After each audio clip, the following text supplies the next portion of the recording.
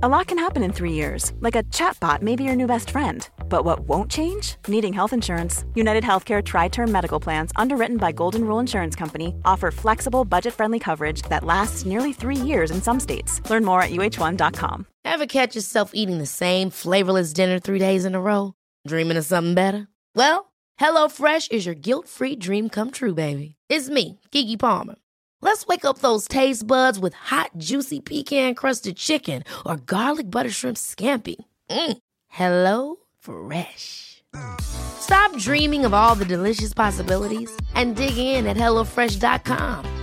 Let's get this dinner party started. Quality sleep is essential. That's why the Sleep Number Smart Bed is designed for your ever-evolving sleep needs. Need a bed that's firmer or softer on either side? Helps you sleep at a comfortable temperature? Sleep Number Smart Beds let you individualize your comfort, so you sleep better together. J.D. Power ranks Sleep Number #1 in customer satisfaction with mattresses purchased in-store. And now, save 50% on the Sleep Number Limited Edition Smart Bed for a limited time. For J.D. Power 2023 award information, visit jdpower.com/awards. Only at a Sleep Number store or sleepnumber.com.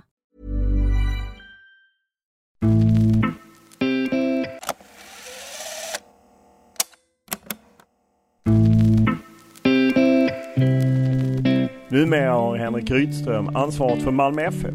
Och när jag poddintervjuade honom för dryga 2 år sedan talade han om drömmen att just träna en stor klubb i Sverige. Men även om att nå utomlands som tränare.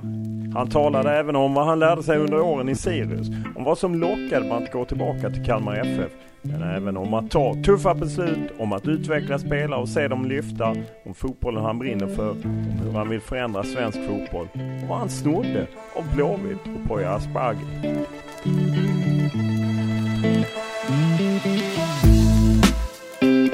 Henrik Rydströms lag fortsätter att imponera den här allsvenska säsongen. Sirius under Henrik Rydström har ju också försökt utveckla sitt spel. Det känns som att de tar ett kliv också mot någonting mer iögonfallande. Sirius vinner igen.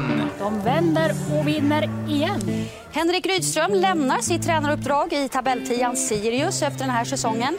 Uppsala-klubben meddelar på sin hemsida att Rydström bestämt sig för att lämna av privata skäl. Nyheten om att Henrik Rydström slutar som huvudtränare i Sirius överraskade nog en hel del lagom till säsongens slut. Med en nominering till årets tränare, 1 år kvar på kontraktet och ett Sirius som sett starkt ut under stora delar av säsongen, så var det nog många, åtminstone i Uppsala, som hoppades att Rydström skulle fortsätta sitt jobb med klubben även nästa år. Nu är han istället fri på marknaden och den stora frågan är, vad bär det av härnäst? Rydströms tränarsaga är långt ifrån över och det var knappt han hann lämna Sirius innan han kopplades ihop med klubbar som Kalmar FF, IFK Norrköping och Mjällby. En Pekings turbulenta situation och det faktum att Mjällby precis gjort klart med en ny huvudtränare talar för att det kan bli raka vägen tillbaka till Småland för klubbikonen, även om det inte slutade på bästa sätt senast. Det kommer alltid vara intressant. Det kommer alltid vara en förening som räknas liksom som hemma för mig. Och han berättar om säsongen i Sirius, om hur Poya Asbaghi och Blåvitt minst sagt varit en inspirationskälla. Så jag kan säga att vi snodde i våras rakt av hur de jobbade med sitt pressspel. Liksom. Då tittade vi på dem och sen okej, så ska vi göra. Och vi pratar om hur det behövs ställas mer krav på spelarna för att lyfta svensk klubbfotboll. Jag älskar ju svensk fotboll och jag vill ju bara att vi ska bli ännu bättre. Och kan vi använda de resurserna vi har ännu tydligare och ännu mer effektivt. Och en del i det är, tycker jag, att spelarna ska vara tillgängliga mer. Och så talar vi bland annat om ordkriget med Keba Ceesay, om Portugal och taktisk periodisering.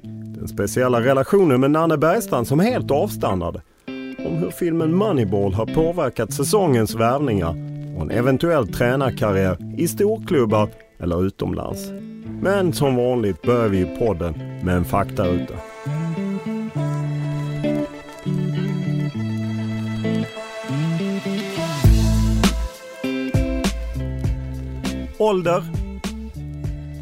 44. Bor? Kalmar. Familj?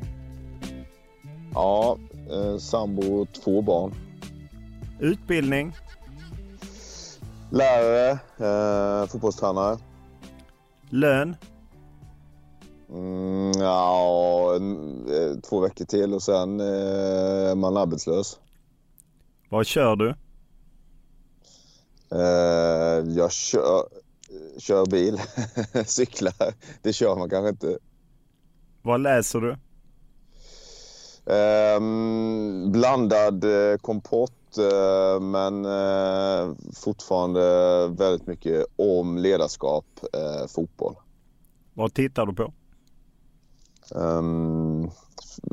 Alldeles för mycket fotboll, men så plöjer vi också 24-serien med Kiefer Sutherland. Vad lyssnar du på? Bright Eyes tror jag det är väl det som jag lyssnar mest på just nu. Vad spelar du på?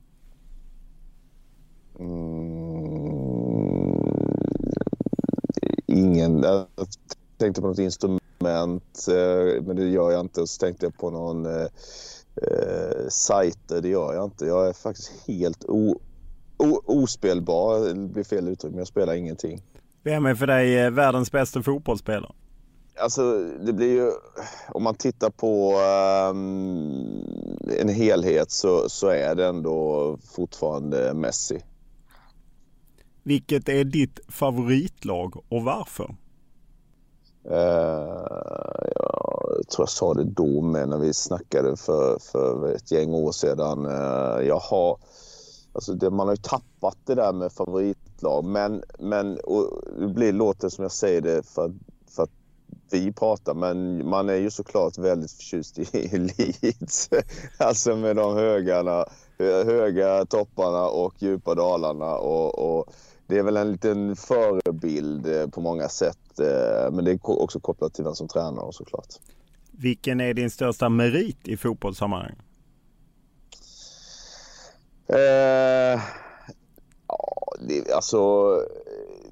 Jag skulle säga de åren där med när jag spelade med Kalmar FF, det kulminerade väl med SM-guldet, men säsongerna innan 5, 3, 2, 1 och sen 4 året efter. Det är liksom under så lång period och en liten klubb och kunna vara på den nivån. Sen så är jag jättenöjd med det som vi Sirius gjorde i år med sättet vi spelade. Så de 2. Vilken är din största upplevelse i fotbollssammanhang? Men det är ofta relaterat till liksom känslan man hade då och när man var yngre så upplevde man saker väldigt starkt och vann ju Emmaboda julkul cup med min moderklubb, slog Kalmar FF i finalen 87, det var stort. Men sen har faktiskt några av matcherna i år med Sirius varit bland de här topparna i sättet vi har spelat och kunnat dominera, så det har liksom känslomässigt varit starkt. Vilken är den bästa tröja du bytt till dig i karriären? Jag har aldrig bytt till med någon tröja. Det var ju liksom stenhårda krav på att inte ge bort sin tröja, inte ens när man spelar i Europa med Kalmar. Så att jag är så iskall. Alltså. Jag tror ingen hade velat byta med mig ändå. Så. Vilken regel hade du velat ändra på i fotboll?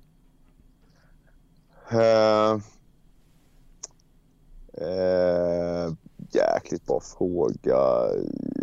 Just i år så känner jag mig mer tveksam än någonsin när det gäller regler, för att det ena domarteamet säger en sak, nästa domarteam säger någon annan sak, så jag känner att jag kan inga regler längre och inte domarna heller.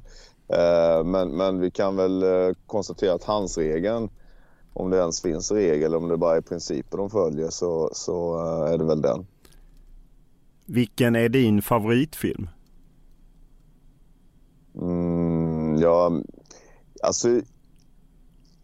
Jag kan knappt komma ihåg en stor film. Det är ju mest serier nu för tiden. Men Any Given Sunday gjorde ett stort intryck på mig när jag såg den. Det är ju många år sedan. Och sen så har jag alltid tyckt att och det är ju kanske klyschigt, men Gudfadern, de 3 första tyckte jag liksom var otroliga när jag såg dem. Men det är ju 15 år sedan jag såg dem, så att jag kanske inte tycker längre.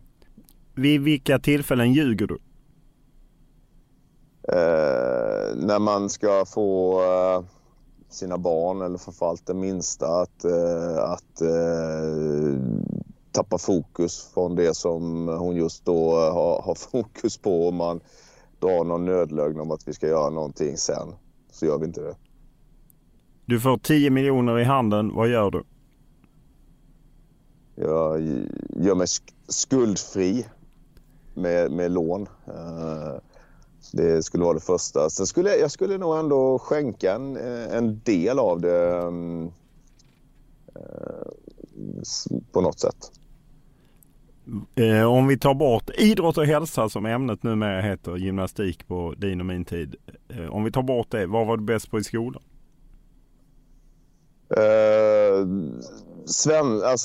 Svenska, uppsatsskrivning, men också samhällsorienterade ämnena, historia,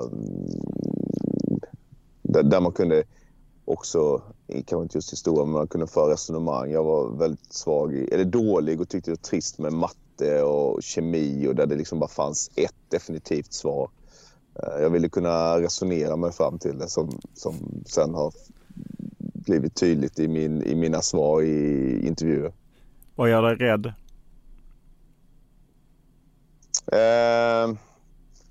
Det kopplar man ju äldre man blir, och har man barn så blir det ju barnens situation, sina egna framförallt. Hur mår de? Upplever de framtiden? Och det är inte så mycket kopplat till en själv längre. När grät du senast? Alltså, jag har blivit blödig med åren. Det är också kopplat mycket till barn. När man ser liksom, det kan vara vilken... Vi såg, min äldsta dotter vill alltid se Ensam hemma varje jul. Och så vi såg den, och då det är någon scen med grannen som då inte har så bra relation med sin familj, och sen så försonas de, men då började jag ju gråta av det.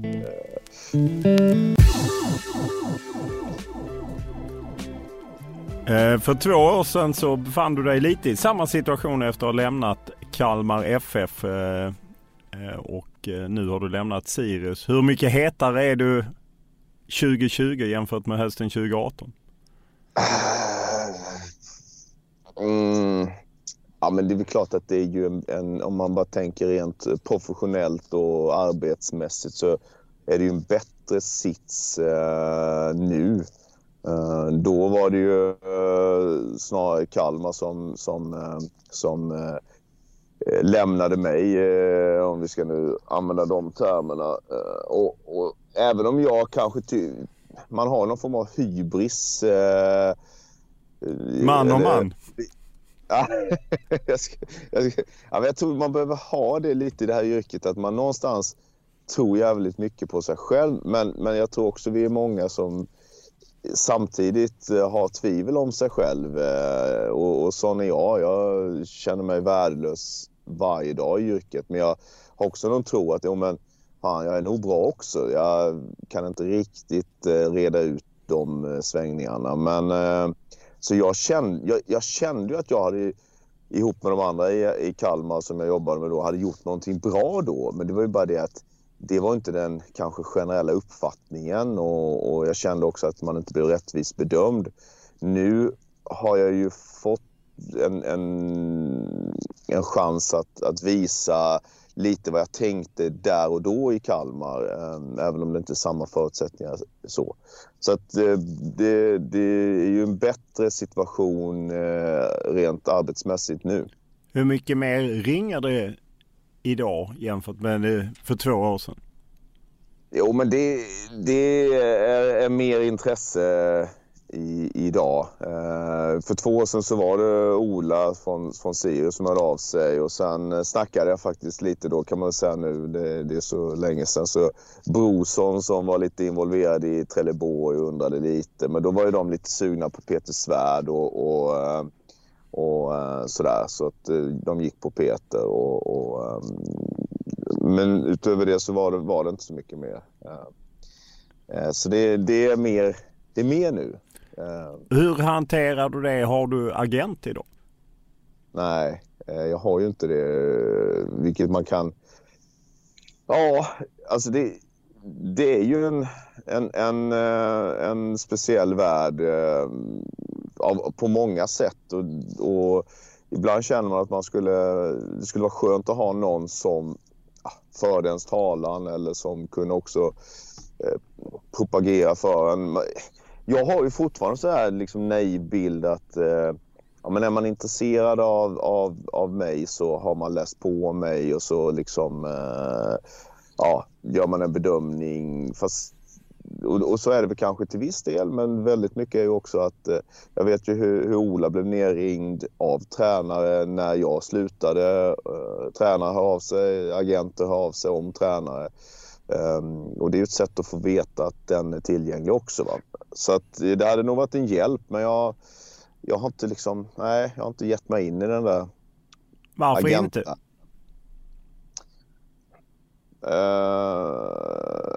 Men det genuina svaret är nog att jag liksom inte hunnit sätta mig in i det. De här 2 åren nu har varit otroligt hektiska, och när man är liksom i den dagliga verksamheten så då är det nästa match, nästa träning, och att liksom... Ja, men jag har varit generellt jäkligt dålig på att karriärplanera. Jag har liksom inte...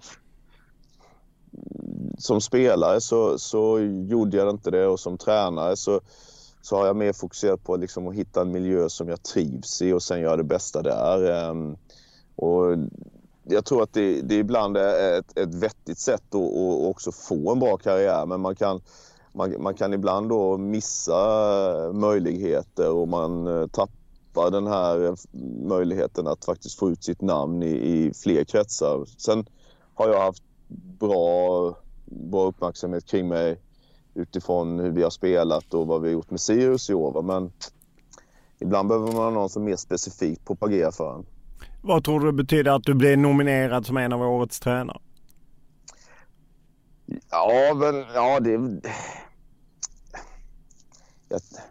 Jäkligt svårt att säga. Jag vet inte hur... Jag tror att det är väl 2 sidor i det. Det ena är att man blir också... Som spelare så ansågs jag ju alltid överskattad och dålig. Och det har jag nog haft lite nytta av som tränare. Att framförallt de här som jag har spelat mot, de kommer ju fram efter matcherna nu och är liksom jätteförvånade över att vi spelar på det här sättet när jag är tränare då. Och det har säkert förstärkt intrycket hos dem att vi är bra, eller att jag är bättre än vad jag kanske är. Och sen så när man väl får någon form av uppståndelse så blir också folk mer benägna att tycka att efter ett tag att man också är överskattad. Och tittar man på de andra 2 tränarna så kom de 1 och 2, och det gjorde ju inte vi. Och Marcus Lantz kom 5, och så då kan det ju lätt bli också så att man tycker att det blir... Man bygger upp någonting som folk inte tycker man levererar. Men jag tror ju att det annars bara är positivt, och det ökar ens status. Och jag är skitglad för det, för att det var ju de andra tränarna, lagkaptenerna och sen då utvalda journalister. Så det var ju fint sällskap som nominerade. Jag tänkte just komma till Max Lantz, eftersom du sa att folk kunde inte riktigt berömma dig efter Kalmar för 2 år sedan. Hur mycket som ändå är lite flyktigt på något sätt. Jag menar, Max Lantz, Mjällby seglade ju om er i slutet. Ni blev ju 10 till slut och Mjällby blev 5. Och vad det är man rider på liksom. Ja, men det här är ju jättesvårt. Alltså, hur bedömer man en tränare? Och alltså en spelare ser du ju med ögat, men det man inser också efter Alltså jag kan ju säga att jag som spelare inte fattade fullt ut tränaryrket. Det är ju först när man har börjat jobba i det som man förstår hur komplext det är. Och sen, även som spelare så bedöms du på lite konstiga grunder ibland. Men som tränare så kan det verkligen vara så att du får beröm för någonting som du egentligen inte ens är arkitekt bakom. Du har någon individuellt skicklig spelare. Du kommer in i något flyt med laget, etc. Och sen så är det massa saker som du kanske gör bra som ingen ens noterar för att det blir inte synligt för ögat. Så det är svårt att bedöma utifrån vad som är en bra tränare. Men det som jag har förstått när det gäller oss i Sirius, så jag har ju haft ett bra team också där med sportchef och ass och fystränare. Men det är ju liksom, alltså det är nog att vi har spelat på ett sätt som varit jävligt vackert för ögat, och vi har gjort det med namn som inte har varit så kända. Då tror jag bilden blir att oj, vad de får ut mycket av sina spelare, och det är ju en del i tränaryrket, tycker jag. Sen den viktigaste delen är att få resultat, och vi blev tunna på hösten och sista 5 så tappade vi, och det påverkade tabellplaceringen. Men jag tror att innan det så var det just den förmågan som vi hade att få ut väldigt mycket och ha en tydlighet i det vi gjorde som imponerade. Men sen finns det ju de som har en helt annan approach som tränare, och där man egentligen inte alls kanske utvecklar laget. Om vi tar Jon Dahl Tomasson, så jag menar, hans viktigaste uppgift är att se till att laget inte... hans viktigaste uppgift blir att se till att laget presterar det de kan prestera. Min uppgift med ett lag som kanske då inte har de namnen, jag måste få mitt lag att hitta sätt att överprestera. Och det är ju 2 helt olika saker egentligen. Men jag tycker det är kul att båda kunde liksom lyftas fram i en nominering. För annars blir det gärna bara resultatet. Och resultatet kan vi inte alltid påverka, vi tränare, till så stor utsträckning. Om man ser till din framtid, vad talar för att du tränar Mjällby? Det är ju att Hasse Larsson är fantastiskt driven och envis och ser möjligheter, som du vet. Sen är det också ett avstånd som är möjligt utifrån att jag ville vara lite närmare, framförallt då min äldsta dotter. Och sen har ju jag, alltså när det gäller Mjällby, där jag är ju från Blekinge, så man har ju liksom en form av så här hatkärlek till Mjällby. Eftersom man inte spelade i Mjällby så fick man ofta pisk av Mjällby, så där liksom byggdes det upp någon form av lillebrorskomplex, och sen så har man ju hela tiden följt dem och imponerad av vad de gör där nere. Det är liksom som ett eget litet land ner på Listerlandet, en egen del av Sverige, och finns en stolthet i när det gäller fotbollsmässigt, en väldigt stark kultur kring fotbollen där. Så vet du vad det är de vill göra? Jag menar, de byter ut Marcus Lantz trots rekordantal poäng och bästa placeringen någonsin, 5:e plats. De byter ut Marcus Lantz. Vet du vad de vill göra spelmässigt, och hur passar du in i det? Ja, men precis. Alltså, jag har inte suttit ner. Jag har haft lite kontakt, så jag vet väl på det stora hela man vill jobba på ett annat sätt, både liksom internt i organisationen, men också spelmässigt. Och jag tycker väl det, alltså man kan ju tycka när man ser det utifrån att det är helt galet. Som du säger, man kommer 5:a, man är semifinal i kuppen, men jag tycker det är någonstans modigt, för att man blir gärna låst vid resultat, och det var väl en sån grej som jag förde mycket internt i Kalmar, vilket man till slut tröttnade på mig då, att är vi nöjda med hur det ser ut? Hur vill vi att det ska se ut? För annars blir det bara utlämnat till att man kommer in i, men tittar man på Mjällby så kom de in i en fantastisk svit egentligen efter att man har meddelat att Marcus inte skulle vara kvar, och det kan ju ibland bero på jävligt bra tränare, som det kanske gjorde i det här fallet. Eller beror det på att spelarna gick ihop och det kan de göra kortsiktigt. Eller beror det på lite marginaler med sig.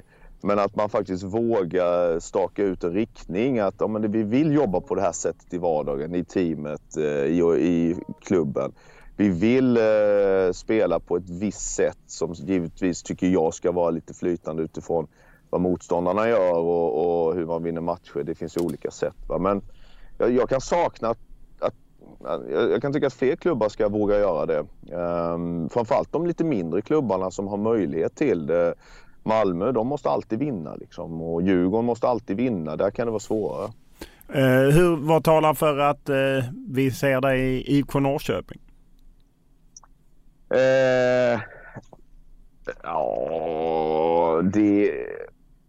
Egentligen så ska ju du svara på de här grejerna, för det är du som har inside-kunskap som inte en annan har. Jag läser ju bara vad du skriver eller vad du... Nej, det är ju knappast vad jag skriver, men jag menar, du bekräftar att du har pratat med Mjällby. Vilken kontakt har du haft med IFK Norrköping? Jag har inte haft någon kontakt med IFK Norrköping. De verkar ha fullt upp med massa andra saker. Ja, det finns många poster att besätta i den klubben. Ja, det är lite turbulent. Men nej, sen där har det mer varit alltså, man lever ju inte helt i en bubbla, utan man hör ju saker och läser och sådär. Och det har ju varit. Men du ringer inte Jens Gustafsson då och säger, vad händer Jens? Blir du kvar eller går du till Ålborg eller vad händer? Jag har inte den relationen till Jens. Och jag känner alltid när man börjar prata om andra klubbar där det finns tränare att man, liksom, ska jag spekulera i någonting som jag inte vet och som där det redan finns en bra tränare, och Jens har gjort det skitbra i Norrköping. Jag tycker Norrköping var det lag som kanske spelade bäst. Jag tycker vi Sirius spelade bra. Så jag har stor respekt för Jens. Fotboll nu. Henrik Rydström kommer inte att fortsätta som tränare i Kalmar FF. Detta meddelade den allsvenska klubben sent igår kväll. Orsaken är enligt styrelsen att de sportsliga resultaten i bland annat allsvenskan inte varit enligt förväntningarna. SM-guld, cupseger och 25 trogna år i klubben. Den vackra meritlistan räckte inte när Kalmars styrelse oväntat tog beslutet att sparka ikonen Henrik Rydström från tränarjobbet. Nu rasar spelare och fans samtidigt som vi rånas på en av allsvenskans skönaste gubbar. Har Kalmarledningen gjort den största tabben i klubbens historia?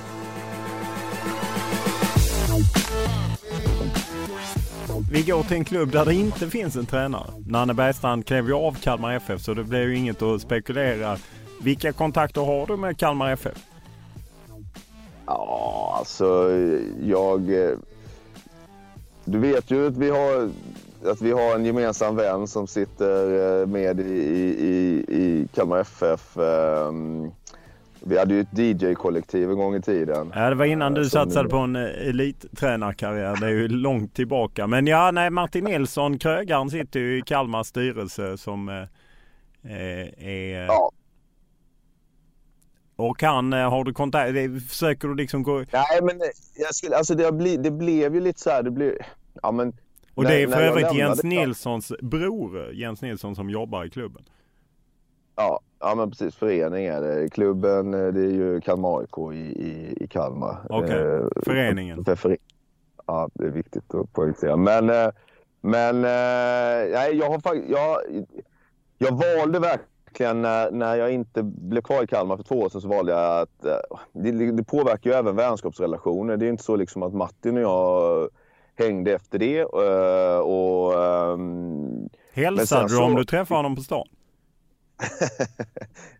Ja, knappt. Ja, det är klart jag gjorde det. Jag valde faktiskt snabbt att det inte var bitter, eller låt som Tony Rickardsson där, men jag valde att liksom släppa det och gå vidare, och då har jag ju också kunnat, alltså då har man ju förhört sig om hur det är i föreningen, men inte så mycket alltså Martin och jag har inte haft den kontakten. Däremot så har jag haft kontakt med Rasmus och Viktor och... Rasmus Elm som är aktiv som ledare, och Viktor Elm som slutar som spelare men eventuellt skulle ta någon väldigt liten roll i Kalmar FF om jag förstod en intervju vi hade rätt.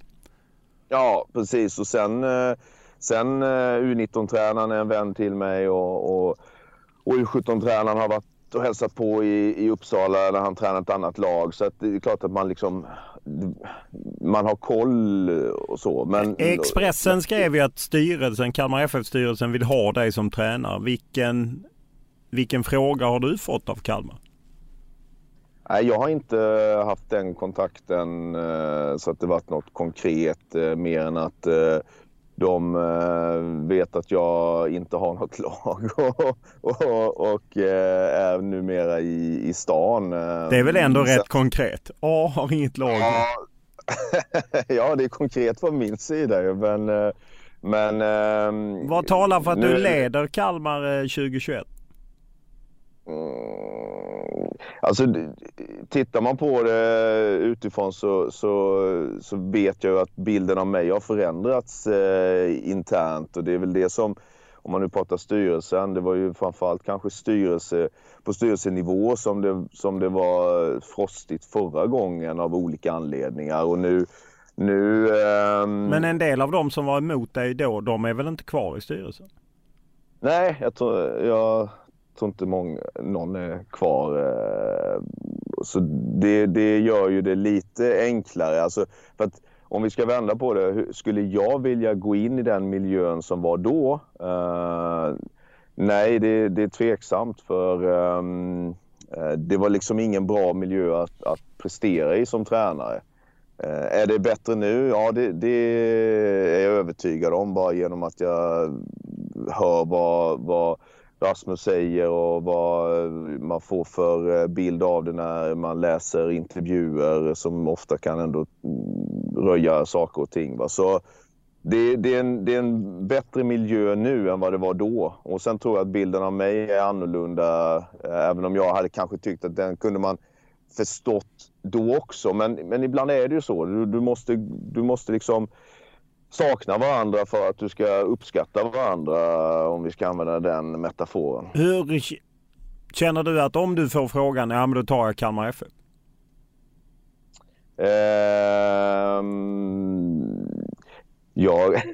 Fan vad du...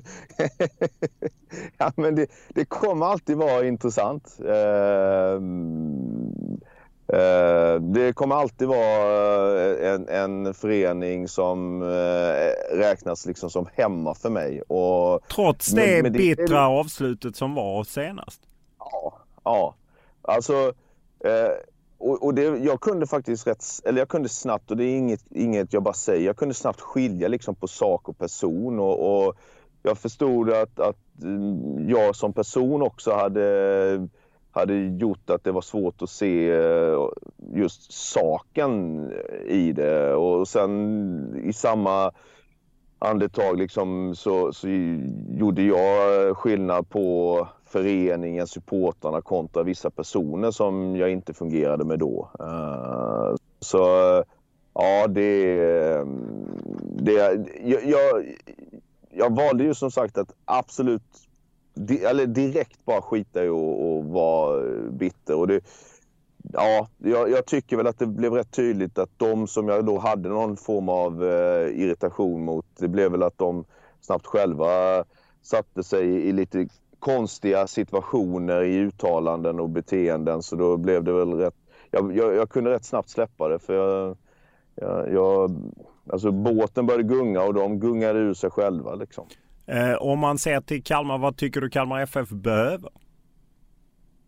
Vad sa du, vad Kalmar FF? Vad behöver Kalmar FF som 2 säsonger i rad har behövt kvala sig kvar i Allsvenskan? Alltså, ja men, och det är ju inget som de 2 säsongerna och där Kalmar är nu är ju en följd av flera år än de 2. Och en sån sak som jag var väl inne på det faktiskt till dig i någon intervju i någon C More, tror jag, eller om det var för 2-3 år sedan, 3 år sedan var det kanske, att ja, men det är så jäkla lätt att det smyger sig in någon form av bekvämlighet i vardagen när man har nått en viss nivå. Och den nivån som Kalmar nådde, den var väldigt hög och svår att nå med Kalmars resurser. Kom in nya människor som liksom någonstans ville så här, och jag förstår det är rätt vanligt. Man vill liksom, nu ska vi göra så här istället, och utan att man förstod det så och jag var ju med som spelare redan då. Det är lätt att du vad ska man säga, du ser inte den här bekvämligheten som har blivit, och när det väl sätter in så kan det gå snabbt åt andra hållet. Bekvämlighet var liksom att spelare fick bättre betalt och att man fick bättre förutsättningar. Man betalade för mycket för spelare som man inte hade betalt lika mycket för tidigare, lönemässigt och förutsättningar och så. Är det du menar? Ja, det är en del i det, och sen att man som ledare och tränare plötsligt så fick man väldigt bra förutsättningar. Man var 3 fystränare istället för en, eller man var fler tränare istället för vad en hade kunnat göra. Man hade liksom resurser som till slut, det blir någon form av lite så här blasé, och man kanske inte uppskattar allting heller fullt ut. Små saker som när man är i det man knappt märker det. Men sen har inte jag varit, de 2 senaste åren har inte jag varit där, så jag vet inte hur det har varit då. Och det jag sa innan var väl att jag tycker ändå det har blivit en förändring. Jag tycker att det har varit ett annat lugn i föreningen i år, trots ett tufft sportsligt år. Jag tycker att spelarna eller gruppen verkar ha gått ihop och verkligen kraftsamlat på slutet, och jag upplever att det inte är de liksom olika agendor som kunde vara innan. Så det är ju det som gör att det finns något positivt kring det. Men samtidigt så är det kanske också så här, man ska vara medveten, det är väl det namnet tjatar om, att en stad av Kalmars mått mätt är ingen självklarhet att ha ett allsvenskt lag, och det kan man ju tolka på olika sätt. Men jag tror det är en del i det, att man ska, bara för att det går dåligt sportsligt någon säsong eller några säsonger, så betyder det inte heller att det automatiskt är dåligt, för att det är ju kanske ett normaltillstånd för en region som Kalmar, och vad är det, Kalmar och 3 lag till som har varit allsvenska under de senaste 17-18 åren helt konstant, och det är ju ett styrkebesked. I det så tycker jag personligen att man ändå måste söka någon identitet, och det kan vara i sättet man spelar, i sättet man rekryterar spelare, och det är väl en sån fråga som ska bli intressant att se vad den landar i när det interna arbetet är gjort då. Nanne Bergstrand är ju på något sätt en symbol för den framgångsperiod, och han var ju nu tillbaka i klubben och räddade ju dem kvar även om det krävdes kval och sluta. Jag blev lite förvånad när jag intervjuade dig i Uppsala i våras när jag hade en livepodd där du sa att men vi har liksom ingen relation och egentligen aldrig haft någon riktig relation. Hur är det nu? Nej, alltså den har ju varit speciell genom alla år. Man kan nog säga att jag hade han första året, eller som tränare hade han första året 1998, och han har varit helt avgörande för mig som spelare i att han var inte fotbollsnördig liksom, utan han pratade om lite andra grejer sådär, och jag var i ett skede då i min karriär där jag var liksom, hade kommit in, jag var väl 21-22 då, hade kommit in en tränare som var väldigt prata om spelyta 1, spelyta 2, väldigt nördig på det sättet, så hade jag nog bara tyckt fy fan vad trist så. Han har ett annat perspektiv och varit viktig för mig, men det var snarare så här liksom en tyst relation. Jag startade alla matcher, jag spelade hela tiden. Var det kris liksom, det var någon period som det ofta var, att det svajade, då kunde han komma till mig. Kan du ta ett snack med spelargruppen? Visst, och så visste han att jag skulle få gruppen att liksom shapea till sig. Och jag behövde egentligen inte säga något mer till honom. Och sen så jobbade vi vidare. sen så jobbade vi ihop som tränare och men vi krockade i att men han har ju sitt sätt och jag var dålig på att respektera det. Jag ville liksom, vad fan, vi kan väl jobba längre om dagarna. Vi kan väl titta mer på motståndarna. Vi kan väl prata mer om hur vi ska göra så här och så här. Och det var ju ingenting som Nanne var van vid och det störde liksom hans eget tankearbete och påskyndade säkert att han inte liksom kände någon harmoni då. Det var ju 07, det var ju 17. Ja, det är då han blev sjukskriven och går in i väggen liksom. Ja, även om det var personliga anledningar. Absolut, jag bara... Axén har väl påpekat några gånger att det borde på mig och jag har sagt till Axén, för fan, det är väl inte liksom så jävla jobbig är jag inte så att det är anledningen. Men så här, jag fattar väl att jag säkert var en del i det, att jag var där hela tiden och ifrågasatte saker. Men vi hade ju efter det ingen kontakt alls. Jag pratade med honom när vi mötte Kalmar i Uppsala nu i slutet av serien liksom, med bara sådär. Det var det första gången vi pratat sen vi slutade jobba ihop. Ja, då han gick på sjukskrivning helt enkelt. Det är första gången ni pratade då på flera år. Ja. För du var ju rätt tuff i någon Fotboll Direkt-intervju inför säsongen att om inte han är beredd att jobba lite mer och lägga ner lite mer kraft så kommer det bli tufft för honom med Kalmar. Ja, och det ångrar jag kanske att jag sa.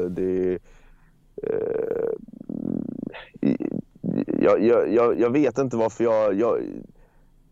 jag tycker väl lite så här, var och en blir salig på sin tro.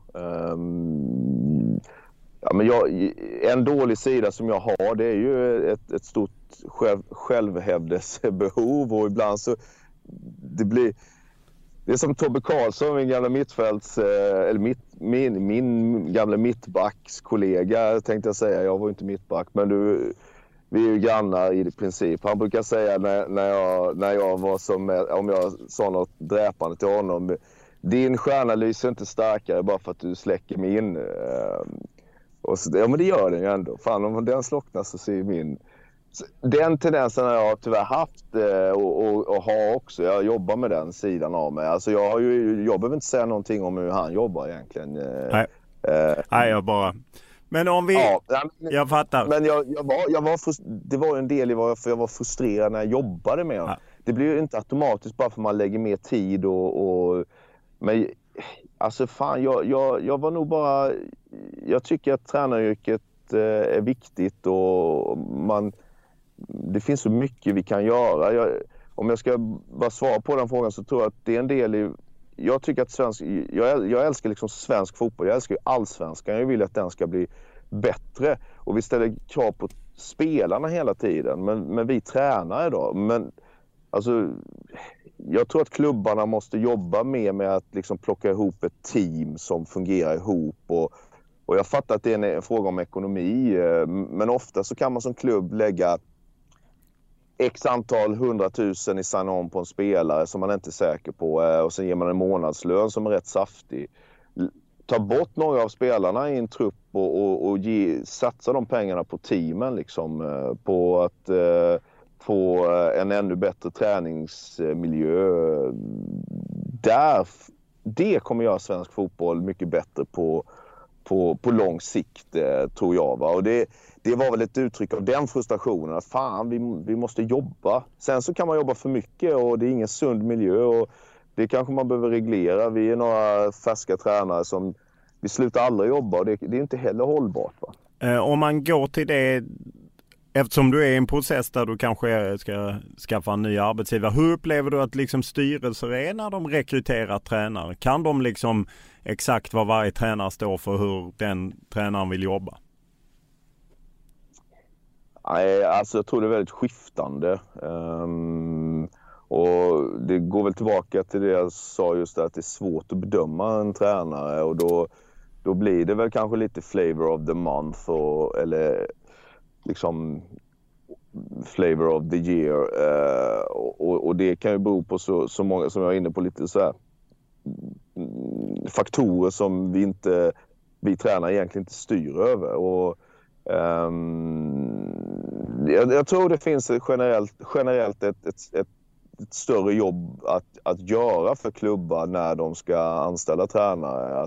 Att undersöka ännu mer hur vill jag som tränare jobba i vardagen, och hur vill jag bedriva träningsverksamheten, och hur vill jag utveckla spelet, och hur agerar jag om vi kommer in i en period med mindre bra resultat, eller hur agerar jag för att fortsätta en serie bra resultat och liknande. Men jag tror det många gånger handlar om liksom, som du vet, branschen, det är tidsbrist och det är snabba beslut, och man känner att man hela tiden, det blir mer från dag till dag basis än år till år, och det tror jag man faller in i som klubbar, så det finns mer att göra där. Om du ser till dig själv om du har mer att välja på den här gången, vad är viktigast för dig för att känna att det här vill jag göra? Ja, men det finns ju lite olika typer av tränarjobb, och tittar man på storklubbarna som det är ju häftigt, och om man bara ponerar att man är en av, du är i Djurgården eller du är i Malmö eller du är i Blåvitt, inte för att jag säger att det är de klubbarna jag den nivån jag är i, Norrköping pratar om. Så har du ju resurser och möjlighet och kvalitet på spelarna som är jävligt intressant. Och samtidigt så vet man ju också där att det blir väldigt mycket resultat liksom här och nu. Och återigen, vissa av de här grejerna, vi kan ta Poja som är en jävligt skicklig tränare och som gjorde många bra saker i IFK Göteborg. Kom in i en ja, men det var en period där det blev väldigt mycket kryss. Matcher där de kunde vunnit. Jag såg när de mötte Falkenberg, obegripligt att de inte vann den. De vinner inte. Det blir en negativ spiral. Hur bryter man den? Det är också en del av tränaryrket såklart. Va? Men hade en hel del otur. Får sparken. Och hur kan man skapa en långsiktighet i även de klubbarna? Vill man in i den miljön som tränare där det är väldigt kortsiktigt? Jag tror det är nyttigt att vara i den, och jag älskar liksom att försöka hitta sätt att vinna varje match varje dag. Men sen finns det ju andra klubbar. Där var ju Sirius ett exempel där vi valde en väg att så här jobbar vi, och det gör vi liksom vi kanske åker ut, men då åker vi fan ut på våra egna premisser och ingen halvmesyr liksom. Det är ju en annan typ av miljö. Men för att svara på din fråga, väldigt mycket att man... Alltså, jag försöker hitta en miljö där man jobbar ihop med människor som är vettiga. Det kan låta självklart och futtigt, men det är inte så självklart och futtigt. Det är därför jag pratar om Hasse Larsson. Han är ju galen liksom, men på ett jäkla skönt sätt där jag vet att han kommer göra allt som står i sin makt för att få till någonting bra. Men det var väl det som också skar sig lite i då min relation med Nanne, som jag högaktar och som jag tycker jag har gjort det fantastiskt bra genom så många år. Men han var inte lika benägen på att prata liksom, för att han ville tänka mer, och jag vill liksom vara i en miljö där man får utmana sig själv och prata och diskutera och så det är viktigt när man väljer en ny arbetsmiljö.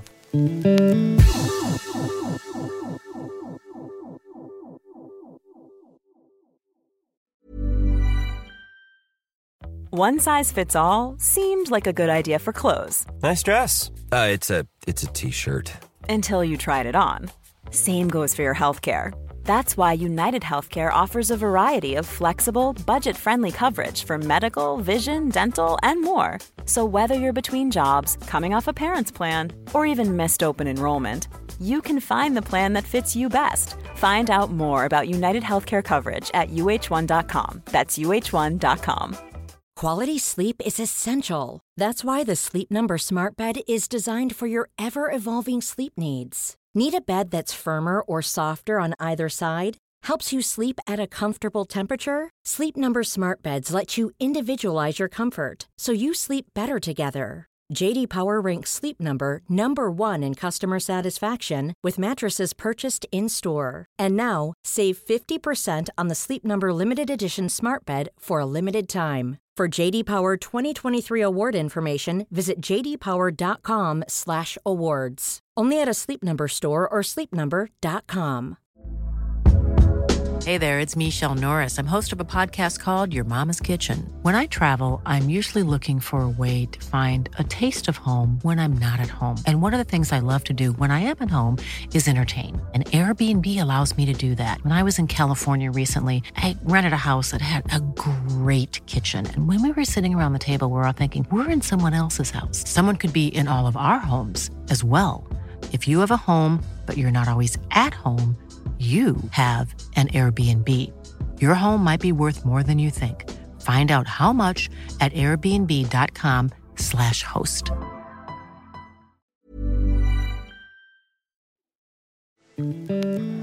Sugita, skottsugen, bra träff och det är kvitterat. Henrik Rydström knyter den även när Sugita får utdelning. Sugita skjuter! Vilken drömträff han får, japanen! Jag jobbar nu, Ola Andersson, för den här killen vill du behålla i laget och i truppen. Om man ser till en del av tränaryrket kan ju vara att man är inblandad i transfers, eller så är man inte. I Sirius jobbar du ju med Ola Andersson som väl skötte det, medan till exempel Jens Gustafsson är ju mer manager i Norrköping. Vad vill du vara där? Ja, men alltså, om man tar som Ola och jag som var jävligt tajta, nu pratar han inte med mig mer när han skitar. Nej, det är han inte. Men det är du van vid att folk bryter med dig, så att gå vidare. Fan, Ola. Nej, men så vi pratade ju flera gånger om dagen och han var ju väldigt införstådd med hur vi ville spela och han var med i de diskussionerna. Så då blev det väl snarare att jag kanske, ja, men vi pratade om vissa namn och då kunde jag mer, ja men den spelaren tycker jag är mer intressant. Ja, men om vi plockar den här, kommer vi spela honom? Nej, han kommer inte jag spela liksom. Nej, okej. Och sen så handlar det om att utifrån budget och plånbok också då hitta möjliga spelare och jag var nog mer inne på att prata om spelartyper och vilka egenskaper jag tyckte var viktiga för hur vi spelade. Och sen så hittade han dem och det tycker jag är ett jäkla bra sätt. Och sen så försökte vi använda liksom siffror så vi inte bara gick på ögat, men vi försökte kolla upp hur de var som personer och siffror hur de är som spelare. Lite Moneyball light helt enkelt. Ja. För de som inte kan Moneyball så är det baseball, att man använder mycket statistik för att rekrytera spelare. Kommer mer och mer inom fotbollen, även fall det är svårare att hitta statistik som verkligen fungerar inom fotboll. Men... Ja, men exakt så. Det är mycket, alltså det är svårare. Och så är det när man analyserar en match. Vilka siffror är intressanta att titta på? Ja, egentligen kan man ju bara titta på målkolumnen. Den är ju den mest intressanta. Men sen finns det siffror där under som någonstans avslöjar över tid vad som ger framgång. Och så kan det ju vara med en spelare med. Jag menar, ja, men det är ju, om vi nu pratar om en offensiv spelare. Ge ett exempel på någon spelare ni tog till Sirius som ni tog på siffror eller där ni kände att det här är något vi har hittat. Ja, men Sugita var ju en spelare som han fick vi möjlighet. Vi fick en spelare skadad och då behövde en offensiv kraft och sen dök det upp Sugita. Och då hade jag hade inte spelat mot honom, men jag var assisterande i Kalmar när vi mötte Dalkurd och han spelade. Och då var det ju mer mitt öga att jag kände att fasiken vad han är intressant i sina förflyttningar och blir rättvänd och hota. Så där gick vi inte på siffror på det sättet. Och där var ju också att han hade varit i Iran. Hur relevanta är de siffrorna? Men vi försöker titta på när det gäller... Nu har vi värvat, alltså vi ser med Sirius, då har vi värvat en hel del division 1-spelare. Så det blir också lite svårt att jämföra siffror med allsvenskan. Däremot så jag kan inte säga något namn för det är väl spelare som inte som fortfarande är i pipelinen för Sirius. Men då vi tittade ju då på till exempel progressiva passningar, alltså passningar som går mot motståndarnas mål. Titta på hur många progressiva löpningar de offensiva spelarna har. Hur många, eller så här, jag kan ta ett exempel. Nahom Jemai som vi värvade från Varberg. Då tittade vi på hur många det finns ett uttryck som heter deep completion som handlar om hur många tillslag nära motståndarnas mål. Det är ju intressant om en spelare har mycket av det. Så du tittar ju på hans siffror och hans passningar framåt och sen också hur många bolltapp han hade på egen planhalva och så kunde vi jämföra det med andra spelare som var intresserade. Men då fastnade vi för Nahom utifrån siffror och sen också hur han var som person såklart. Men det kan vara ett sätt. Bara för att knyta an, när du var i Sirius så det var så att Blåvitt var riktigt i dig i somras? Alltså den där, som jag sa, den där världen, det var liksom nej, det var inte, jag hade inget konkret mer än att någon som en mellanhand helt enkelt. En agent förhörde sig om min situation i Sirius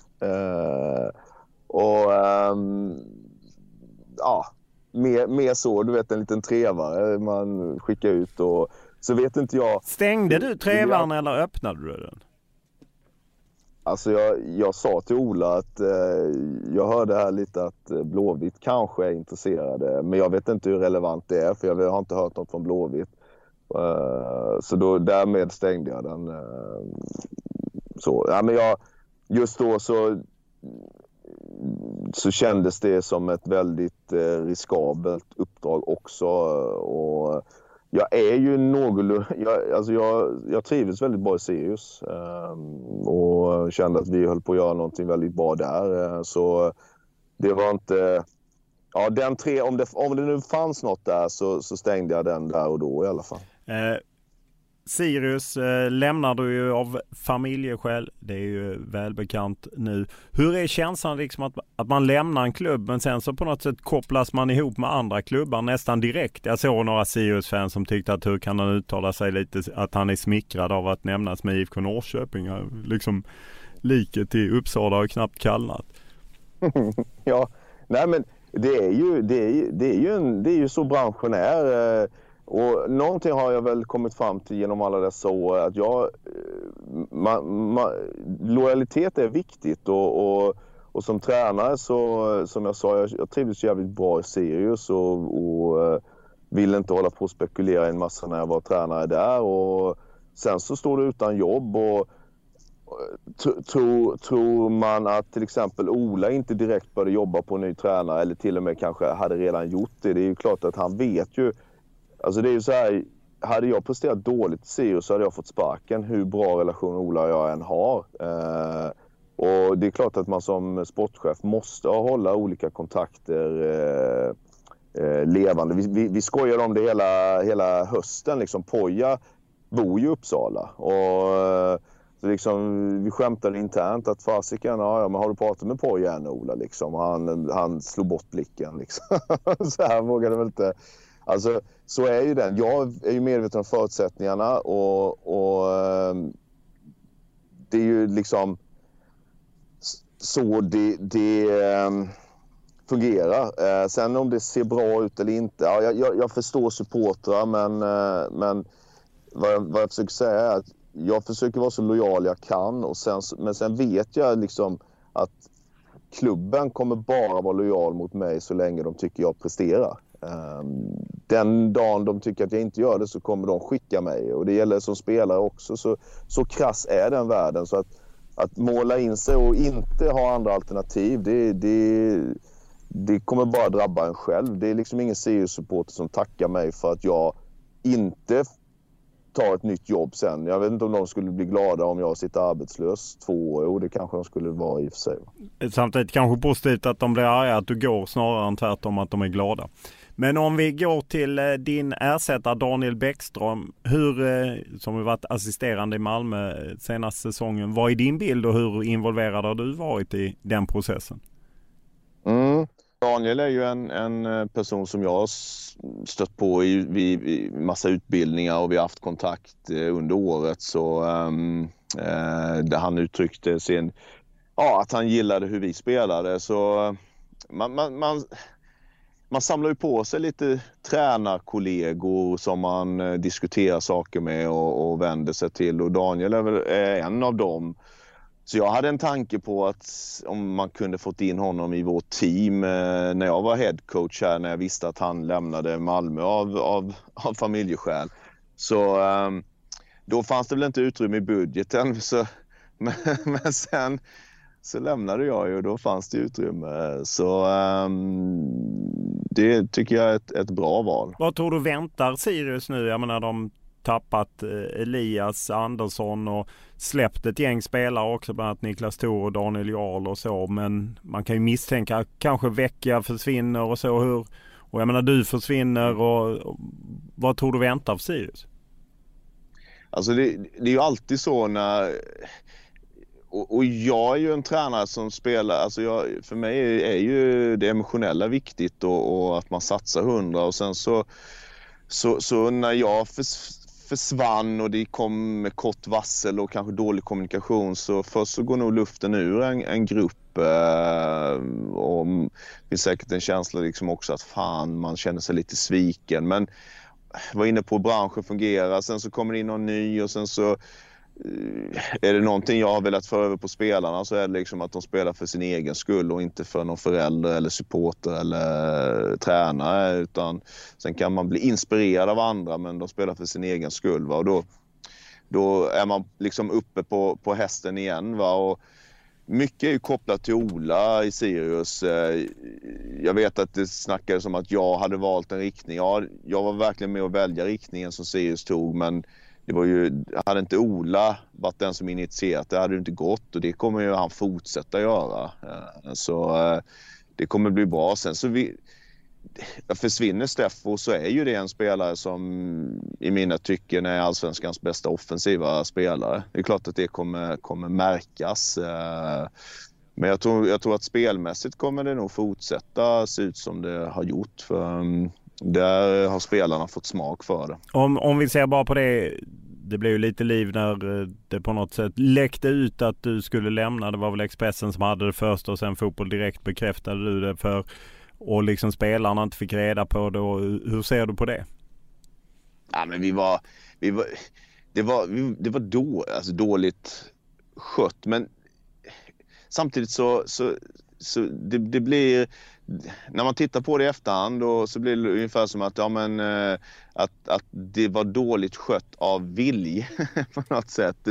Alltså beskedet, eller jag meddelade Ola bara några dagar innan, och så blev det liksom att fan, okej, hur gör vi?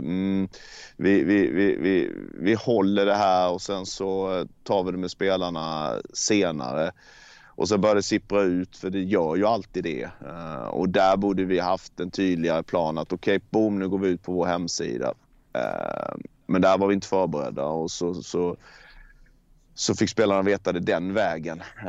Om man ser till Sirius-tiden, ett första år med Mirza Jelshak som ju, ni gjorde väl inget riktigt avtryck alls, och sen så på något sätt blev det så att du överlevde den flugornas herrekampen i Sirius. Hur gick det till? Ja, men alltså 2019 är ett av de åren som jag, inte för att jag har så många år som tränare så, men jag är väldigt stolt över det Mirza jag gjorde, för det var jäkligt svårmanövrerat. Vi skulle känna varandra. Kim och Tolle, dessa giganter, hade lämnat. Det var en spelargrupp som var väldigt stark och som inte var så benägen på att ändra på sig, och Mirza och jag ville ändra på en massa saker. Och att vi då, Mirza och jag, kunde liksom komma överens och samtidigt lägga och tränarego åt sidan och faktiskt gå på vissa saker som spelarna ville för att vi fattade att kortsiktigt är det bäst. Det är jag stolt över.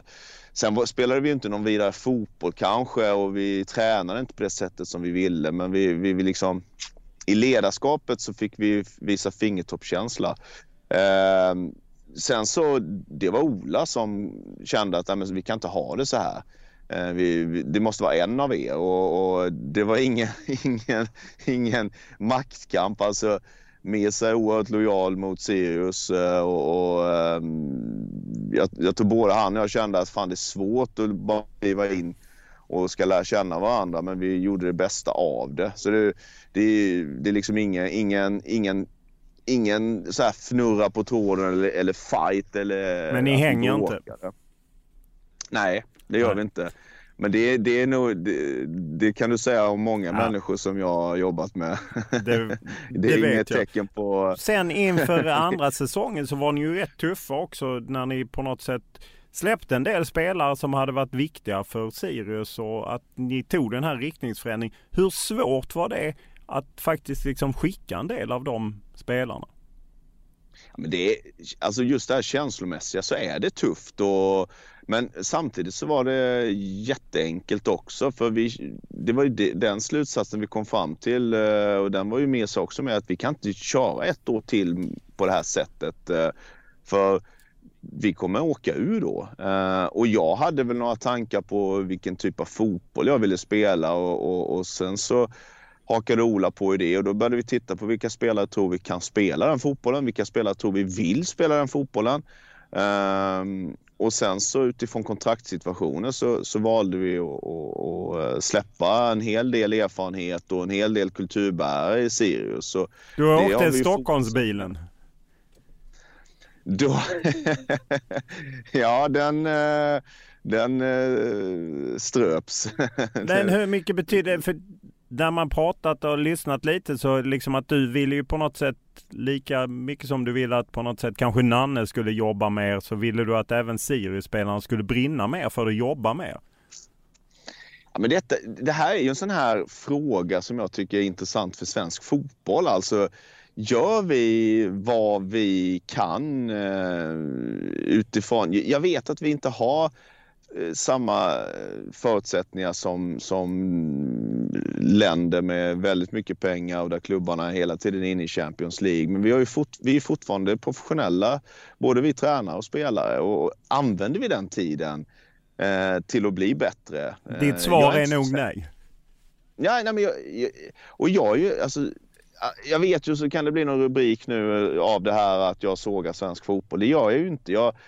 Jag älskar ju svensk fotboll och jag vill ju bara att vi ska bli ännu bättre, och kan vi använda de resurserna vi har ännu tydligare och ännu mer effektivt. Och en del i det är, tycker jag, att spelarna ska vara tillgängliga mer.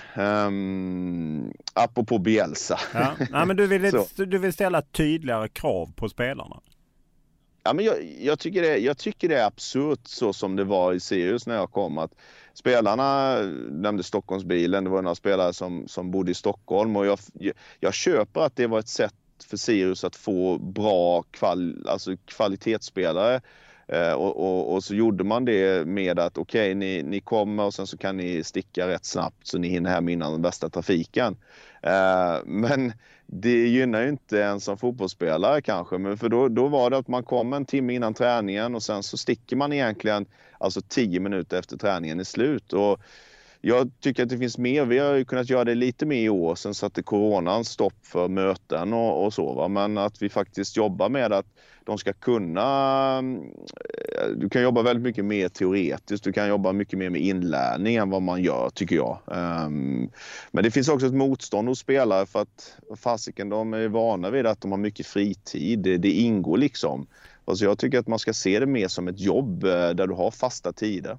Är det enklare att lyckas med det när man till exempel kanske plockar spelare för division 1 och plockar upp dem, eller att man plockar en spelare som kanske haft lite hack i karriären, att de kan inte ställa de kraven helt enkelt, utan de har lättare att acceptera det ni vill göra? Ja, men det ligger lite i sakens natur att en spelare som är, och jag tror, i och för sig var jag nyfiken och ville gärna testa gränserna liksom även som äldre, men det är klart att man är mer benägen när man inte liksom har en tydlig erfarenhet som man förväntas fortsätta följa, och det har ju ofta då en äldre spelare.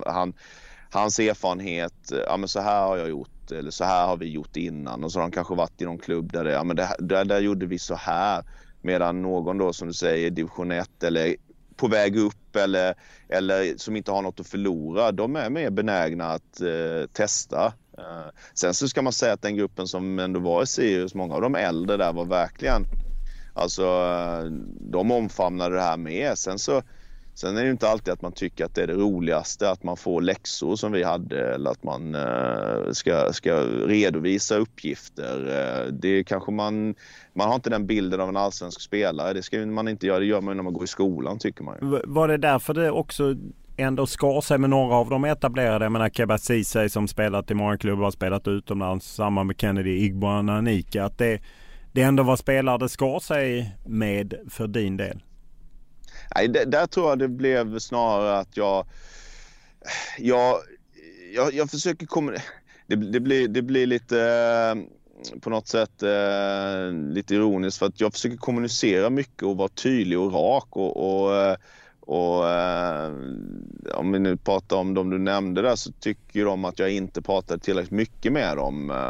Jag skulle väl snarare säga att det var så att jag inte sa det de ville höra när vi kommunicerade, men vi hade till exempel utbildningsplaner för spelarna som de fick tidigt, där de själva liksom satt ner vad de tycker de är bra på, vad de vill jobba med under året, och sen så följde vi tränarteamet upp sakerna. Så tar vi Kebba där som vi var tydliga från januari, det är de här delarna du behöver jobba med, och så följde vi upp det och tyckte inte att det blev bättre, och då var jag tydlig med att vi har alternativ som går före, och med facit i hand så kanske det är bättre mot vissa spelare, kanske då de äldre, att man håller det mer levande. Man är inte tydlig.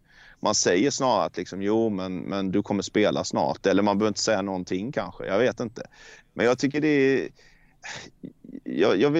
jag vill försöka vara rak och så ärlig det går. Sen så ska man vara medveten om att ibland då ändå blir så att man inte får spela för att jag bara har en känsla av att den här spelaren fungerar bättre med den här spelaren. Individuellt är de sämre än den tredje spelaren, men de funkar bättre ihop. Då, vad ska man säga till den tredje spelaren då? Liksom, som kanske är bättre än de andra två. Om man där var det snarare. Om man tittar på de yngre spelarna som har tagit kliv, så är det ju många som har tagit kliv. Vem är du mest nöjd med över liksom att du känner att wow, vilken utveckling? Men jag tycker att Axel, vår vänsterback, som ihop med Stefano Vecchia liksom hittade ett jäkla samarbete. Han symboliserar på något sätt den riktningen vi valde. För Axel Björnström. Ja, precis. Han oerhört träningsflitig, stannar kvar efter varje träning. Du tror snarare att det är någon bokstavskombination liksom, säger jag som något positivt alltså. Jag förstår. Då hoppas jag lyssnarna också förstår att det är något positivt. En besatthet. En besatthet på ett bra sätt. Men lite var tonen i Sirius när jag kom att behöver du träna extra så är du inte tillräckligt bra. För att om du är bra så behöver du inte träna extra. Så han spelade inte så mycket, men vi valde honom inför 2020. Han ska ha vänstersidan liksom. Och det slog ju väldigt väl ut, och han har ju satt tonen liksom för hur mycket tid du behöver lägga ner, och nu så är det ju alltid massa spelare kvar efter träningarna. Så att han är, tycker jag, ett klockrent exempel. En division 1-spelare som också haft tålamod. Flyttar den i sidled och kommer med avslut, och så blir det retur och det är mål! Det är Björnström och det är inte offside och det är 1-3! Sugita hittar fram då till Björnström som gör mål! Björnström 1-0 för Sirius. Och totalt har han ju legat bakom 9 mål. Vilken succé för den här vänsterbacken. Vad har du, om du sätter ett betyg på din insats 2020 där ju Sirius länge låg på övre halvan men halkade ner på slutet? Du är ju van som musikkritiker att sätta ett betyg. Ja, men exakt. Alltså, det man kan lägga till är bara just det där som du sa, men den kritiken som jag fick. Jag köper den kritiken som till exempel Kennedy och Kebba uttrycker. För att är det någonting som jag är mindre bra på än så länge i alla fall, så är det att vara liksom lite god och mysig och kanske sådär snicksnacka och få spelaren att känna att fan, jag är mer än bara en fotbollsspelare. Det kan nog bli väldigt mycket jobb och fotboll, och det här ska du förbättra liksom. Så ja, men jag är inte Axén liksom i det. Du och Axén, vad är det för beef ni har? Jag måste flika in den. Axén, ja, nej, vi har ingen. Jag tror jag har i alla fall gillat honom i år. Han har ju till och med berömt oss ett par gånger. Sen så nej, men jag tror jag frågar honom kanske, men vad fan, jag tror det är så enkelt att han ibland bara vill klappa mig på huvudet så här. Han har varit tränare längre än vad jag har och fasiken, och så kommer jag och studsar och tycker jag har svaren. Jag tror man får den bilden av att jag tror jag har det. Jag tror ju inte jag har det, för att jag vet att jag inte har det. Men så då har han försökt att smacka till mig ett par gånger lite grann sådär, tycker jag. Men jag brukar ju smacka tillbaka, och sen så skulle vi bli bjudna till din julfest så tror jag vi skulle gilla varandra. Ja, nu har jag ingen julfest. Men om det blir så. Ja, det är säkert så att ni hänger ihop. Men det är ju intressant, för du gillar ju dem lite.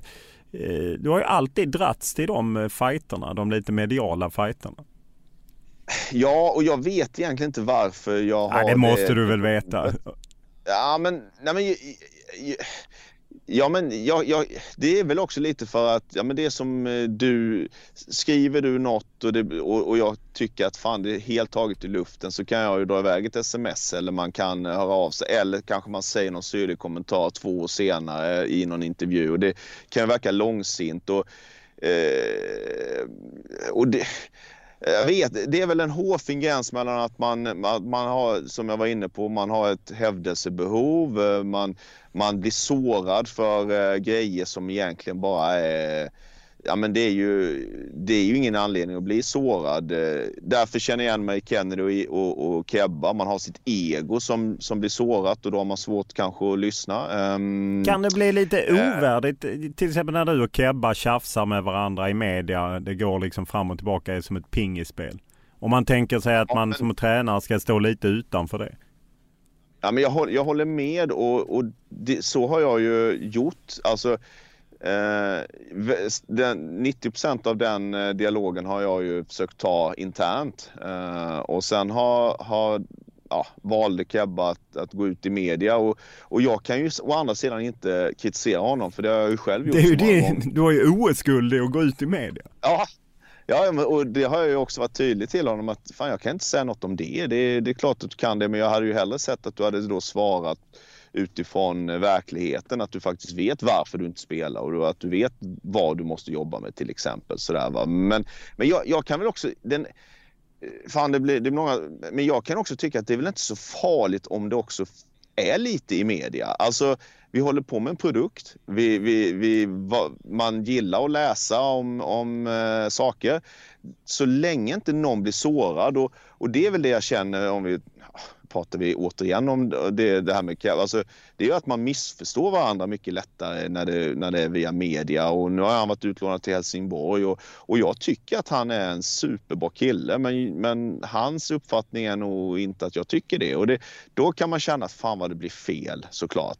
Men jag tycker inte heller det är så farligt. Jag säger inte att det var rätt i det här fallet, men det är inte så farligt om det. Jag får en fråga från en journalist, jag svarar ärligt. Kebba får en fråga från en journalist, han svarar ärligt. Ja, vad är problemet egentligen? Nej, egentligen tycker jag nog inte att det är så mycket problem. Det är väl... Jag kan bara hålla med just att det kan uppfattas som lite ovärdigt. Alltså det blir sådär, och framförallt som tränare så förväntas du hålla dig över det där.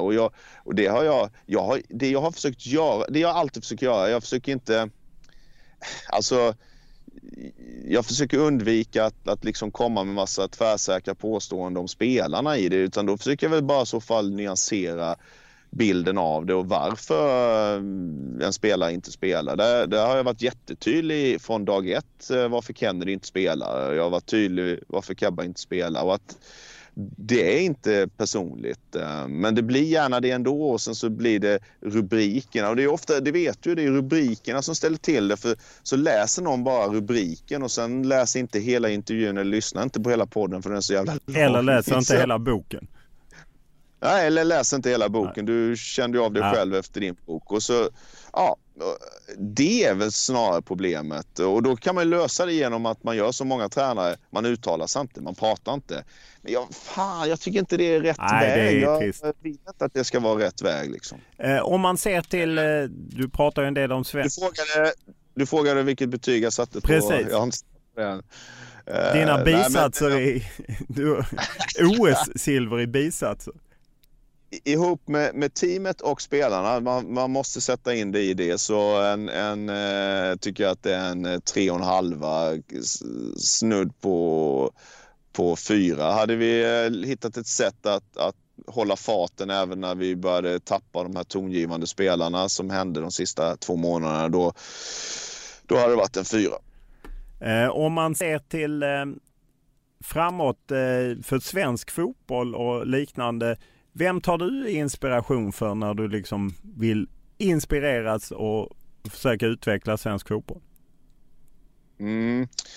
Ja, men jag har ju de senaste åren varit väldigt mycket inne på jag tycker det är intressant som liksom Portugal som får fram så många bra tränare, och där är ju den taktiska periodiseringen som metodik väldigt stark, och det är någonting som jag tar intryck av.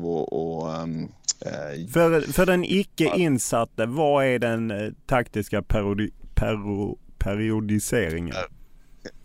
Ja, men när man talar om det så låter det självklart, men den är inte så, det är inte alltid så man jobbar, men alltså vill du bli bra på fotboll, spela fotboll, håll inte på med tyngdlyftning, spring inte 400 meters lopp, utan sätt in det i en fotbollskontext. Men då måste du först som tränare veta hur du vill spela, och det är nog där många går bet, eller så blir spelet så svårt så att de ändå inte kan föra över det. Men sen så bryter du ner ditt spel i principer, och sen så är det som hela tiden genomsyrar ditt övningsval. Och sen tar man också väldigt stor hänsyn till inlärningen, den kognitiva belastningen. Att det handlar, när vi pratar om periodisering i Sverige, så handlar det ofta om loaden, alltså jag har sprungit så här mycket, så här länge. Men det vet man ju också att man blir trött i hjärnan. Så hur får man ut det man vill få ut? När? Vilken dag i veckan ska man ha mer av vissa saker? Och så har man liksom en plan för det. Sen finns det massa bitar i det som inte går med att få med här. Va? Men det blir en väldigt systematiskt sätt att träna och förbereda spelarna på. Och det kan man men det är väl självklart. Men alltså, jag har stött på motstånd från spelare som men de är vana för att köra i gymmet massa liksom. De är vana vid att springa utan boll, men vi spelar ju fotboll nu. Du blir trött i fotbollskontexten istället liksom. Ja, men det är inte samma sak liksom. Och åker du på några förluster så tycker spelarna att det beror på det då, istället för att det handlar om att de tar dåliga beslut och behöver spela ännu mer fotboll. Lite så. Så att det inspirerar. Finns det några lagtränare som du inspireras och tar intryck av? Ja, nej, men sen nu är ju det lite, nu är det ju många som, men jag började kika på Bodø Glimt rätt tidigt, för att jag nämnde Bielsa, och det är ju klart att han är jävligt inspirerande, och sen så kan man ju prata om Guardiola och Klopp och alla de här. Men det blir också lite abstrakt för de har staber som är stora och de kan förbereda sig på ett sätt som vi inte kan. Så att jag har väl börjat rikta blicken då lite, ja men vad finns det för lag i Norden liksom? Vi har danska lag, men då blir det ju intressant när man såg Bodø Glimt. Jag såg liksom bara deras resultat och sen började jag titta på deras matcher och sen så har jag försökt att sätta mig in en hel del i hur de spelar till exempel. Sen är jag ju inspirerad av svenska tränare också. Alltså jag försöker sno så mycket man kan där. Jag tycker ju att Poja gjorde det bra i Blåvitt. De var svåra att möta. Det var hela tiden olika sätt som de agerade på. Och, så jag kan säga att vi snodde i våras rakt av hur de jobbade med sitt pressspel. Liksom. Då tittade vi på dem och sen okej, så ska vi göra. Sen har det utvecklats därifrån. Va? Jag vet Joel Cedergren, det han gjorde under någon säsong i Sundsvall, men sen också...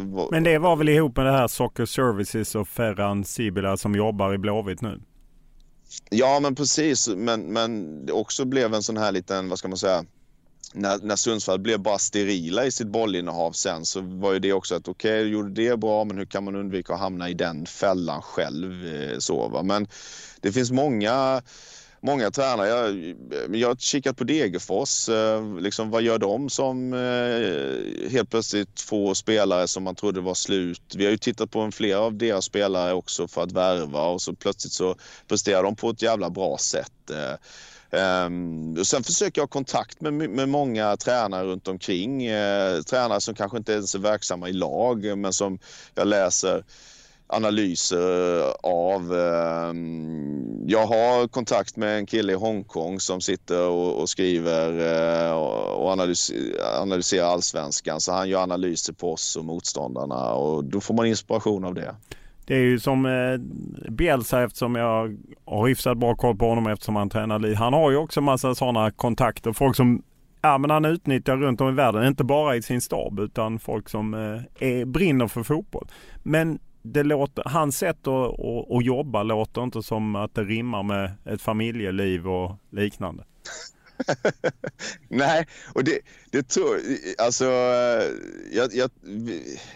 jag tror det är lätt att gå i den fällan som tränare, som ung tränare. Jag är ju inte ung person men ung tränare. Att jag menar den manin som Bielsa har, det säger han ju själv, det är ju för att hålla ångesten i schack ju. Men det är klart att man kan få dåligt samvete, inte mot de som är i ens närhet för att man sitter och kollar på obskyra fotbollslag, men man får dåligt samvete mot sig själv och sin tränaryrke när man inte har tittat på alla Djurgårdens matcher när man ska möta dem, utan jag har ju bara tittat på delar av dem och jag vet exakt hur de ska spela upp, men jag kanske kan hitta någon från 2007. Och det är ju inte hälsosamt i det långa loppet. Man måste kunna stänga av också. Om du skissar på din egen tränarkarriär, eller vad vill du ta vägen liksom, om man tänker i längre perspektiv? Ser du dig själv i typ en Stockholmsklubb, leda ett lag i ett derby eller något? Ja, om du för något år sedan så hade jag nog inte tänkt i de banorna, men man liksom tar steg för steg. Sen kan man inte alltid välja när man får möjligheten och om man ens får det, men definitivt. Jag var inne på det lite där med storlagen och att man liksom då ska göra resultat kortsiktigt. Samtidigt är ju det jag också älskar, det här, hitta sätt att fan bara vinna nästa match. Men jag tror att den går att kombinera även i de stora lagen med en långsiktighet. Så en dröm hade ju varit att också, det jag aldrig gjorde som spelare. Jag var ju aldrig utomlands. Nu tror jag ju tyvärr att min engelska är så jäkla dålig. Jag är rätt bra på att formulera mig på svenska, men när jag ska prata engelska så låter man ju som Åsa-Nisse, ännu mer som Åsa-Nisse liksom. Så å andra sidan, Sven-Göran lät väl inte Sven-Göran Eriksson. Ja, fast det var enklare att komma undan som Åsa-Nisse i början på 90-talet. Ja, nej, men jag tror väl det är svårigheterna som svensk tränare att få utlandsjobb, att det blir sämre, man blir sämre på kommunikationen. Men det hade ju varit coolt liksom att få testa i ett annat land, en annan liga också till slut. När du landar i ett jobb, för det lär du göra, tar du med dig till exempel Theo Olsson, den unge killen som har jobbat med dig i Sirius?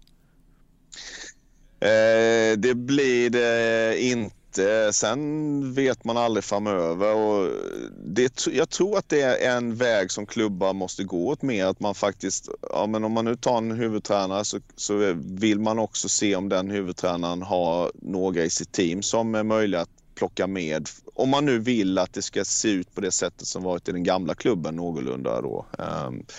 Men i dagsläget blir det nog inte Theodor i alla fall. Är han fastlåst? Eller vill han inte? Ska det sig? Jag kan inte. Nej, det tror jag inte ska sig. Jo, han hade en utvärdering här. Han tyckte det var jobbigt att han skulle stå 24/7 tillgänglig för mig. Jag sa till honom när vi började jobba att det måste vara på mina premisser. När jag ringer så svarar du. Och någon gång var det familjemiddag och någon gång skulle jag umgås med flickvännen. Och jag blev kanske tjurig då. Va? Så... Men det ska sig absolut inte, tvärtom. Men jag kan inte, Ola är redan tjurig på mig, så att jag kan inte gilla Ola för mycket för att brandskatta honom. Jag lyssnade ju på Are You Serious? UNTs långa avslutningspodd med dig. 2,5 timmes av ditt orerande. Så om man vill verkligen fördjupa sig i vad som hände i Sirius kan man lyssna på den. Men där framkom att du var lite kritisk mot journalister som inte ställer frågor om taktik och liknande. Och är det något du efterlyser? Ja, men jag tycker att när man ändå man tar sig ner på en träning och man lägger tid på det, så kan man väl ställa något mer än hur ser truppen ut till imorgon. Jag fick ju svaret att men vi kan inte avslöja någonting. Nej, men det går ju ändå att ha diskussioner på ett annat sätt. Och det är likadant på presskonferenser, tycker jag. Sen finns det ju verkligen ett större intresse kring taktik nu än för jag kan inte gå tillbaka, men 10-15 år sedan. För 10 år sedan, jag menar, du har 352-podden som hittar sina initierade lyssnare, och du har ju, jag upplever också, både vi och även Dplay har ju mycket tränare och det ritas och liknande. Verkligen. Alltså då blir det väl kanske bara här att de här andra frågorna bara känns så menlösa. Hur ser truppen ut? Liksom? Okay. Det var mer i det kontexten. Och det tycker jag väl är generellt. Jag tycker det gäller, jag skulle säga att kvällstidningarna och de stora drakarna är mycket mer taktiskt intresserade än vad lokaltidningarna, i alla fall UNT och Barometern är. Liksom, där är det mer sådär jippi, vi vann, eller det var värdelöst, man förlorade. Men vad är analysen av det? Va? Jag upplever att det finns ett stort intresse bland läsare och tittare på att faktiskt förstå lite mer av vad som har hänt. Och tittar man på den generationen spelare som kommer fram nu, de är ju mycket mer taktiskt kunniga, tycker jag, än vad en annan var, min generation. För de har spelat FIFA och managerspel, så de har stenkoll på vad som händer om man ändrar till en treback eller om man spelar med en diamant på mittfältet. För de sitter med de ändringarna i FIFA och managerspel. Så även det stillasittandet där har gett effekt? Ja, alltså just alltså man har rätt lätt att prata formationsändringar med unga spelare. Där har det varit svårare med de äldre, för att vi har alltid spelat 4-2-3-1. Men spelar vi 4-2-3-1 med Sirius och möter Djurgården som spelar 4-2-3-1, så vinner Djurgården. Så vi måste hitta ett annat sätt. Liksom. Strålande. Stort tack för stunden. Ja, tack själv. Podden är producerad av Julia Karlsson och klippt av Daniel Eriksson. Och som vanligt tar vi gärna emot tankar, synpunkter, idéer eller annat. Enklast är att mejla mig på olof.lund@tv4.se eller Twitter eller Instagram, och då är det Olof Lund i ett ord. Stort tack för den här veckan och den här höstsäsongen. För vi är tillbaka 1 januari.